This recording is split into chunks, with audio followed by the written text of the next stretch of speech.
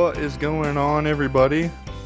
This is Phil, one of your hosts here at Cast Conversations, and we are back with another Behind the Ride. Today we have Dinosaur. Dinosaur is a lot of people's favorites, I feel like, so I'm excited to kind of jump into it and I was excited to learn more about it with you guys. So I think it's very cool, the backstory of the ride. And I know a lot of you might be interested in it as well. So let's go ahead and get into it. Of course, Dinosaur is in Animal Kingdom. All the rides currently we are doing are in Animal Kingdom, going in alphabetical order. But Dinosaur itself takes you on a high-speed journey to rescue a dinosaur before the catastrophic meteor strikes. And before we hop into our time rover here, let's first take a closer look at the history of the ride. So the concept for Dinosaur actually dates back to nearly the 1990s when it was initially developed as part of an unbuilt Discovery River project at Disney's Animal Kingdom. At the time, the ride was going to be called Countdown to Extinction and was designed to showcase prehistoric creatures on the brink of extinction due to environmental changes. When the ride finally opened in 1998, same year Animal Kingdom opened, as you may know, it retained the prehistoric theme, but the storyline changed to focus on the rescue mission we know today. So did you know that the original name was going to be Countdown to Extinction, but they changed it to Dinosaur to coincide with the release of the 2000 Disney animated movie of the same name, Dinosaur? I watched that movie when I was quite a bit younger, but I don't remember it very well. I do remember enjoying it. I just don't remember the storyline. I do remember a meteor shower, so kind of coincides a little bit.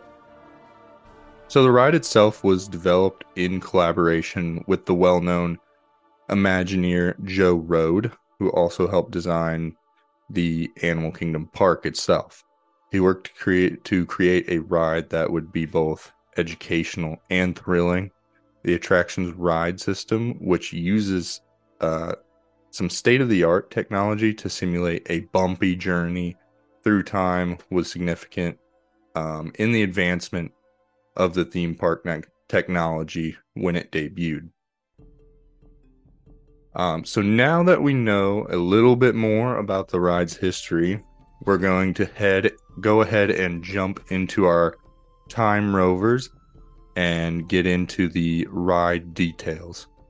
So first, guests enter through the Dino Institute, a fictional facility dedicated to studying dinosaurs. The queue is filled with interactive exhibits, including a large display of dinosaur skeletons and a video presentation from the fictional founder of the Institute, Dr. Marsh, and of course, Dr. Seeker in the video as well. So those dinosaur skeletons that are in the queue are actually based on real fossils, and some do include real bones. Once you board your time rover, you're transported back in time to the Cretaceous. Let me make sure I said that right. Cretaceous period. The ride takes you through darkened corridors and kind of illuminated sets where you encounter a variety of audio animatronic dinosaurs, including the Carnotaurus, the big scary one. There are There are a total of 29 audio animatronic dinosaurs on the Dinosaur ride. One of the most thrilling parts of the ride is that final scene where guests dodge a meteor as it crashes into Earth. The special effects include the use of pyrotechnics and fog machines, which kind of just adds to the excitement. The meteor at the end of the ride actually weighs over 4,000 pounds, which I thought was nuts. And kind of just a couple more fun facts. So the ride vehicles for Dinosaur were actually originally used for the Indiana Jones adventure ride in Disneyland, which I thought was pretty cool. The ride's queue area is themed to look like a dig site, so that's why all the fossils and excavation equipment are there. The ride uses a combination of physical sets and animatronics and screens to create the prehistoric environment. So the Carnotaurus animatronic that does appear in the ride was supposed to be used in the film Dinosaur, but was ultimately cut out of the movie. Also, the ride has a track length of approximately 2,200 feet. So almost half a mile, kind of. The ride vehicles in Dinosaur have 4 wheels and can reach speeds up to 12 miles per hour. I feel like it sometimes feels a little faster than that with all the bumping and jolting around you get. Let's see. The ride's pre-show features an appearance by actor Wallace Langham, who plays a scientist working on the time travel technology, aka Dr. Seeker. So the ride features a number of hidden Mickeys throughout the attraction, which, in my opinion, might be some of the hardest to spot just because it's so dark and you're just jerking everywhere throughout the ride. So it's hard to keep your eyes focused on one thing at a time.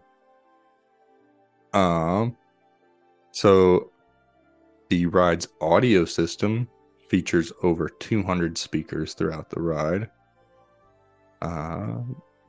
And the ride's animatronics were created by Walt Disney Imagineering, the same team also responsible for creating the Disney attractions like Pirates of the Caribbean and Haunted Mansion. And that is just about it. I do hope you found those facts interesting. Dinosaur, I feel like, is one of those subtly enjoyed rides. I know it's I usually have to do it just about every time I'm in Animal Kingdom. It's not one that I want to miss. And the wait times usually aren't too bad, are not too bad for it. I also hope you enjoyed the nice theme music throughout this episode, which I enjoy in the queue as well. All right, well, that is all for this Behind the Ride, and we will catch you on our next episode. Thanks for listening, everybody. Bye.